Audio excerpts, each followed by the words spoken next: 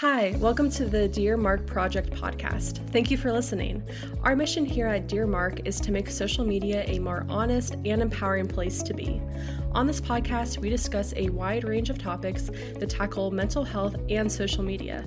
Thanks again for tuning in. Hope you enjoy the show. Rachel, thank you so much for joining us today. Awesome. Thanks for having me. I'm pumped to be here. Yeah, absolutely. Pumped to have you.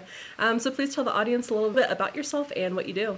Yeah, so I'm Rachel. I'm a therapist. I'm a licensed professional counselor, or an LPC. So I work with individuals and premarital couples. So definitely like 16 plus is like my favorite. I love the teens. The parents, not my favorite, but the teens are awesome. And in terms of specialties, so I work with anxiety, assertiveness, highly sensitive people, perfectionism, then of course the premarital counseling. And I'm starting to get into sex therapy to become a certified sex therapist. So that'll take a hot minute, but I'm really pumped about it. Besides that, offering online sessions for Georgia residents, so only Georgia residents for now. And then definitely online, so it makes it super easy if you have like a lunch break and you want to have a session, or you're driving home, we can maybe have a phone call, we'll figure something out. Awesome. Yeah, so excited to have you here and a part of this podcast. So today we're going to be talking about dealing with social media as a highly sensitive person, and also we're going to get into perfectionism as well. So let's just start us off. So what exactly is a highly sensitive person? Yeah, so a highly sensitive person, or an HSP, is somebody that has like a personality trait that makes them really like highly sensitive. And so it's not just like a delicate flower per se. It's sometimes like you can be thrown off by really strong sensory input, like maybe a loud concert, loud noises. Maybe it's intense situations like you're experiencing a fight, being overwhelmed or overstimulated easily. I'm definitely one of those, of like overstimulated easily kind of people. We can also be people pleasers, perfectionists, which also kind of fits well with my specialties. Yeah, so I guess, people that are out there, how can they know like specifically if they are a highly sensitive person or not? Yeah, so the way that I found out, and this is just my personal story, was I knew I'd always been like really sensitive in general as a kid and as a teen and that kind of thing growing up. But during like height of the pandemic, I was like, I'm like extra sensitive, so let me see what's going on. And I happened to take an HSP quiz online. So Dr. Elaine Aaron has a free HSP quiz assessment of sorts on her website, and I can include a link in the description and everything later on. But I took that, and I was just off the charts as a highly sensitive person. I was like, that makes a lot of sense. So the quiz totally helped me, and then from there I was like, well, I know that these are my people, so let me go and get a training to make sure I can really service that community. Yeah, and if you are a highly sensitive person, is this something that, you can kind of like just have like once in your life and you can maybe like use tools to overcome? Or is it something that you're just kind of, born with? Great question. So it's basically a born kind of thing. You are with it for life. So don't think of it as like a terminal diagnosis. It is nothing like that. It is a personality trait, and it depends on how you want to view things. If you want to see it as, I personally see it as a positive. I've reframed my thinking to help clients with that as well, of like, I'm really detail oriented. I'm really in tune with other people's emotions, really empathetic. I'm able to notice like small changes in environments to make sure people are comfortable. So you can choose to see it positively or not so great. It's totally up to you, but in terms of how to handle being an HSP is, if anything, finding a really great therapist that knows some great tools and tips and tricks to help you set boundaries, to help you make sure that you feel comfortable, to know when you're about to get overstimulated, to notice like those kind of levels of hyperarousal or hypoarousal. Those kind of things that can be really helpful to know those things about yourself and be mindful. Those are some really great tips and tricks to figure out how to handle it before you just like skyrocket off the charts of oversensitivity. If people are talking about that they're an empath, is that the same thing as being a highly sensitive person, or is it a little bit different? It's similar, and I actually just finished up a book about it. I'll have to send out your poor podcast listeners are going to have way too many links to look at. But I just finished up a book about an empath, and like there's some very, very similar bits between being an HSP and being an empath. But from what I've understood from the book, and I read it like a hot minute ago, but with being an HSP, it's a personality trait. With an empath, it's, from my understanding, and please don't quote me on this, but it's where you may have experienced something that's like just so, there's different levels of empath. So there's like a nature empath, you're really in tune with like the weather or the earth or nature. And then there's people that may be really in tune with animals, and where they may be able to like telepathically know what's going on with an animal. It's, from what I understood, there's like maybe 8 to 10 different kinds of empaths in the world, which is just awesome. And so with HSP, it's a trait. With empaths, there's like certain types of empaths. I hope that helps to explain that a little bit more. Yeah, absolutely. Yeah, and bringing it back to social media, so especially when we're on social media, I feel like, everyone deals with things that are different, and social media can provide a lot of triggers and a lot of stress that we're realizing. So specifically, if you are a highly sensitive person, what should a highly sensitive person be like more careful about when navigating social media? Yeah. Oh, so many things. So a lot of my clients are HSP, which is just so fun. But for them specifically, it's like a lot of doom scrolling. And I'm not sure if your listeners are aware of what that is, but it's just where you like go and escape in your phone, but you're just scrolling for hours and hours and hours. And that's not helping. And then also there's a lot of HSPs that will like compare themselves to other people. So it's not just like the perfectionism of how can I be better than Sally, but it's also just comparing themselves in every way, shape, and form of like, well, they seem like they're really chill, that nothing affects them. I wish I could be like that. Why am I so sensitive? That it can really be an issue of where you just kind of spiral for a bit. And so if you're spending hours on social media trying to escape, like typically if we're on a phone for more than, a couple of hours a day, ideally like none, but we all have our vices. But if we're on that for a long time and we're escaping, we're not dealing with real life anymore. And that can be a major concern. So we want to find a way to escape overstimulation in a healthy way, in a calming way, rather than like being on a phone and doom scrolling. A lot of HSPs will also seek approval from others through like likes and comments and follows and shares and all those other things on like Instagram and TikTok, that it can be overwhelming of, I need to seek this approval, I need to seek this validation that I'm okay, that I'm accepted, because HSPs are so in tune with other people. They're like, okay, well, I know if Sally likes this and I'm okay in her eyes. Does that make sense? Yeah, and I like that you brought up the idea of having to feel like you need to escape from something, because I feel like, just even like the past years, people are saying, oh, I'm an escape artist of my life, and it's like, it almost has like a negative, connotation to it, but I feel like sometimes it's necessary to escape. It's necessary to take a break. So when do you think that that is necessary, and like what are some coping mechanisms to have a more healthy escape? Lovely question. So, gosh, where do I want to go with that? I have so many ideas. So to recap, obviously we don't want to escape all the time with a phone. We don't want to escape all the time with TV, with, video games or anything else that's like a screen, because screen and blue light is bad and it strains our eyes, and it's just a bad combo personally.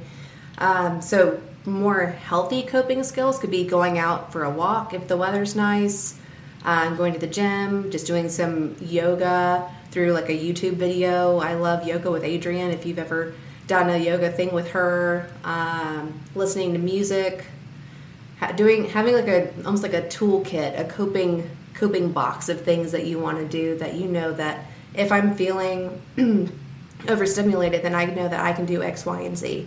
If I'm in like hyper arousal, if we're like fight or flight mode, then maybe something to help you calm down. If you're in hypo arousal and you're like kind of like tapped out and like in freeze mode, you want to find something that's going to kind of like jump you out of that. So like hypo arousal, I'd say like go for some fresh air, go for a walk, something to get your body moving, get out of freeze mode. And then if you're in hyper arousal, you want to do something calming, so maybe like journaling. Personally, I'm a big fan of walking, obviously, but finding a way to just kind of calm your system, some deep breathing, yoga, something to calm your system. Yeah.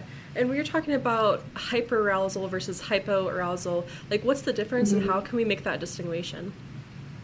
Ooh, man. So I'll tell you, keep in mind, I am not like a trauma response expert by any means.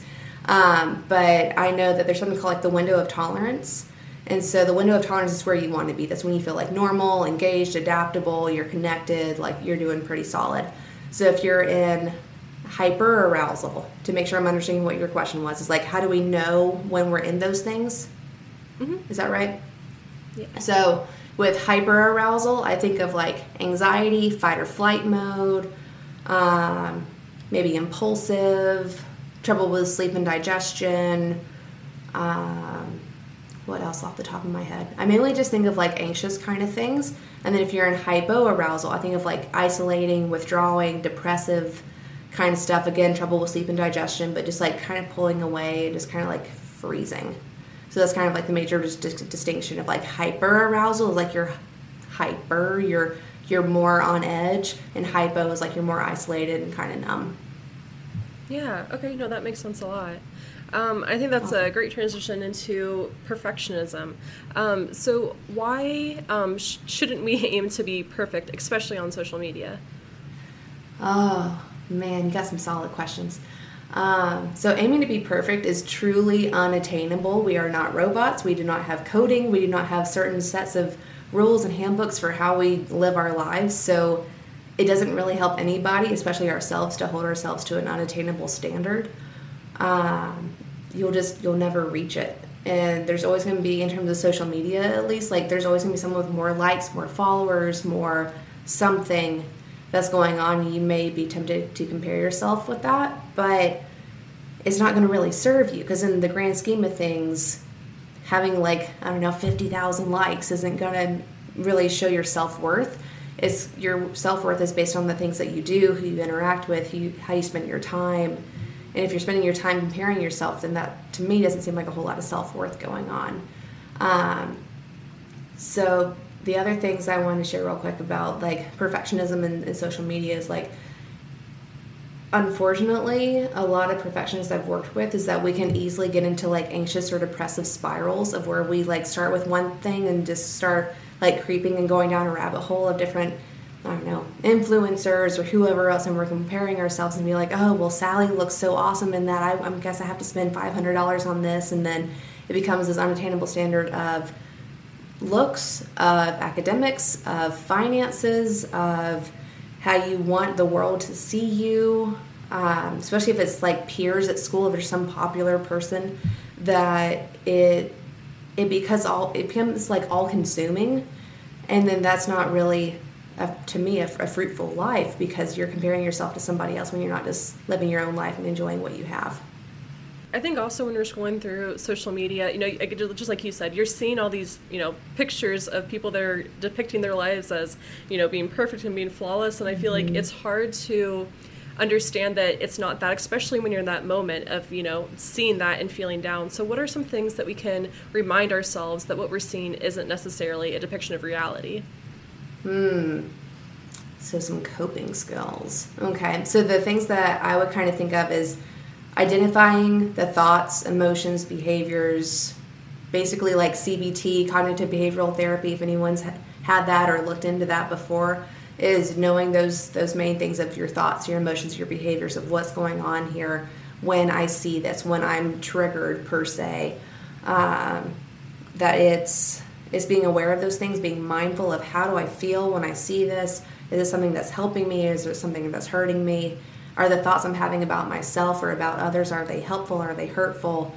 I think that's a really big piece, is evaluating where you are first. And then in terms of like how to stop doing that, I'd find ways to stop your tracks, stop your thinking as soon as you can. When you notice it, of like, okay, not in a mean way of like, wow, why did I keep thinking that I'm a horrible person, but in a gentle way of, okay, I'm aware that thinking that Sally has a better life than me is not helping me. That's being hurtful. I need to find a way to be nicer to myself. And so for me, I'd think of like affirmations.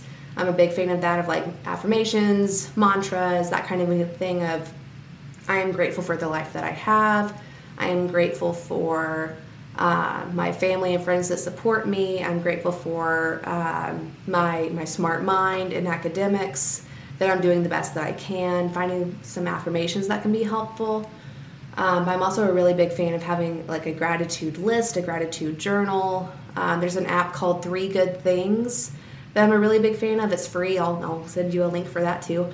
But with 3 Good Things, it challenges you every day. You can set up notifications and it'll be like, hey, did you find 3 things that you're grateful for today? And it'll challenge you. And you can notice a streak with yourself of like how long you went with finding good things in your life. So at first it may be like kind of difficult to think of what am I grateful for if you're like in a depressive kind of mood, which is completely fair. We've all been there. But maybe it's something like, I got up this morning and I made my bed and I had a nutritious breakfast. If that's all you did today, cool, that counts.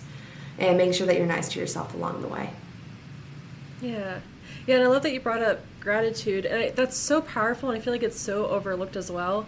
And the first job that I got out of college, I had an amazing mentor and boss, and he actually gave me a gratitude journal, and I just looked at him and I was like, why? I'm like, do you not think I'm grateful? And he's like, just trust me. He's like, just, start journaling and, start practicing gratitude. And I started doing it, and truly, like, I'm not even joking. It sounds crazy, but everything in my life changed for the better. Wow. Truly everything. I mean, just, the relationships with my family or my friends, the thoughts I had about myself, and, and how it relates to perfectionism is that you realize you're like, hey, my life isn't perfect, but that's okay. Yeah, no, I completely agree. And I'm so glad that it's helpful for you. If anything, it's so funny that you mentioned that story, because so many of my clients feel that same way of like, journaling, really, gratitude list, you sure that that's all you got? And I'm like, just hush and try it and see what happens. And then they report back and they're like, well, damn, that helped. That helped a lot. I realized that my whole way of thinking has changed. I'm like, I mean, obviously, I'm just lovely at my job, but it's so helpful to just slow down and be mindful and aware of what you're going through, and just be present in the moment for like just a moment, and then you can stress about things later. Yeah, and it truly reprograms your brain and your way of thinking. So it's absolutely so powerful. And then also, besides social media, because that's, obviously like, one part of the puzzle, but just in your general life, what are some different ways that you can cope with perfectionism? Ooh. So as a recovering perfectionist myself, the things that myself and then other people I've worked with in the past have done in terms of perfectionism is trying to get off of social media, to stop comparing ourselves, trying to find ways to change our thinking, be aware of what's going on in our lives, of where we're comparing, where it may have come from, like the origin of where it came from. Some people enjoy digging into that, some people don't, but it at least helps to know where it started. So like maybe it started in school, maybe it started with the way that your parents raised you, maybe it started with a certain coach having really high standards and like yelling at you at a game. That it can come from anywhere, and then being able to be like, okay, let's say that you were 6 years old at a soccer game. That if that's where it started, okay, let's break it down though and know how it like followed you into your future and to where you are now. Like, okay, well I started with soccer, but then it turned into, I don't know, AP classes that got really hard and really challenging because you found a peer group that was really challenging you to keep up. And then it just kind of snowballed from there. Noticing the origins, knowing where that came from is important first, is identifying that piece. But then from there, making sure you can pick that apart and know like, okay, I know I can't go back and change my 6-year-old soccer game, but I do know that I can try and find people in my life that are supportive. I do know that I can work on my way of thinking. I know that I can journal. I can be gentle with myself. A lot of my clients have really enjoyed like writing letters to their younger selves. And that's been usually really powerful to be like, hey, 6-year-old you, it's okay. You don't have to be doing it all and being the best you can and constantly raising the bar and keeping your emotions inside and all these things. Because a lot of perfectionists wear a lot of masks in public, but in their private world, they're just completely exhausted and overwhelmed with trying to keep up with everybody. So those letters are powerful. I'm always a big fan of therapy. to have someone to process this with that's not biased, that's not a parent, that's not a coach, that's not a peer that has their own stuff going on, that a therapist that's just there to listen and make sure you feel heard and understood. Pretty important stuff. Yeah. And I'm always interested in whether, something is like nature versus nurture. So if, for the example of perfectionism, do you think that it's something that someone is truly born with, or do you think it's more of like an environmental factor? Oh, man, you were just full of good questions today.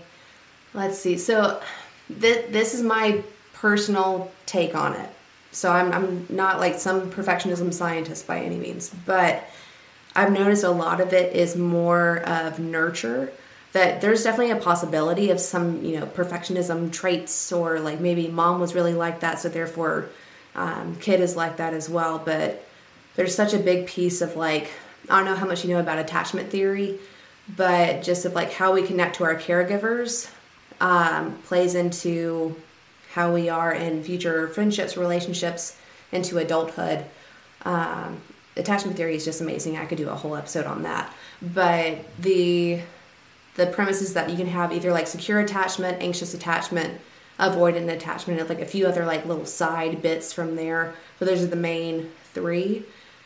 And with perfectionism, if like, let's say we have anxious attachment, we may have a lot of issues with trying to prove ourselves to our parents, to our coaches, to our peers, to ourselves of do better, be better, please approve of me, please like me, that kind of thing. And so being aware of how you may have attached to caregivers when you were younger, being aware of, I always think of parents that may have been like really strict, like helicopter kind of parents, that those are really intense for perfectionist of, oh gosh, I could talk about that for a whole nother episode. I have so much I could share. But the biggest thing that sticks out to me is the way that parents model for their kids is really important. So if you're a parent that happens to be listening to this, please be mindful and aware of how you share things with your kid, of how you talk about yourself. If you talk about your appearance and say, oh, well, I can't believe that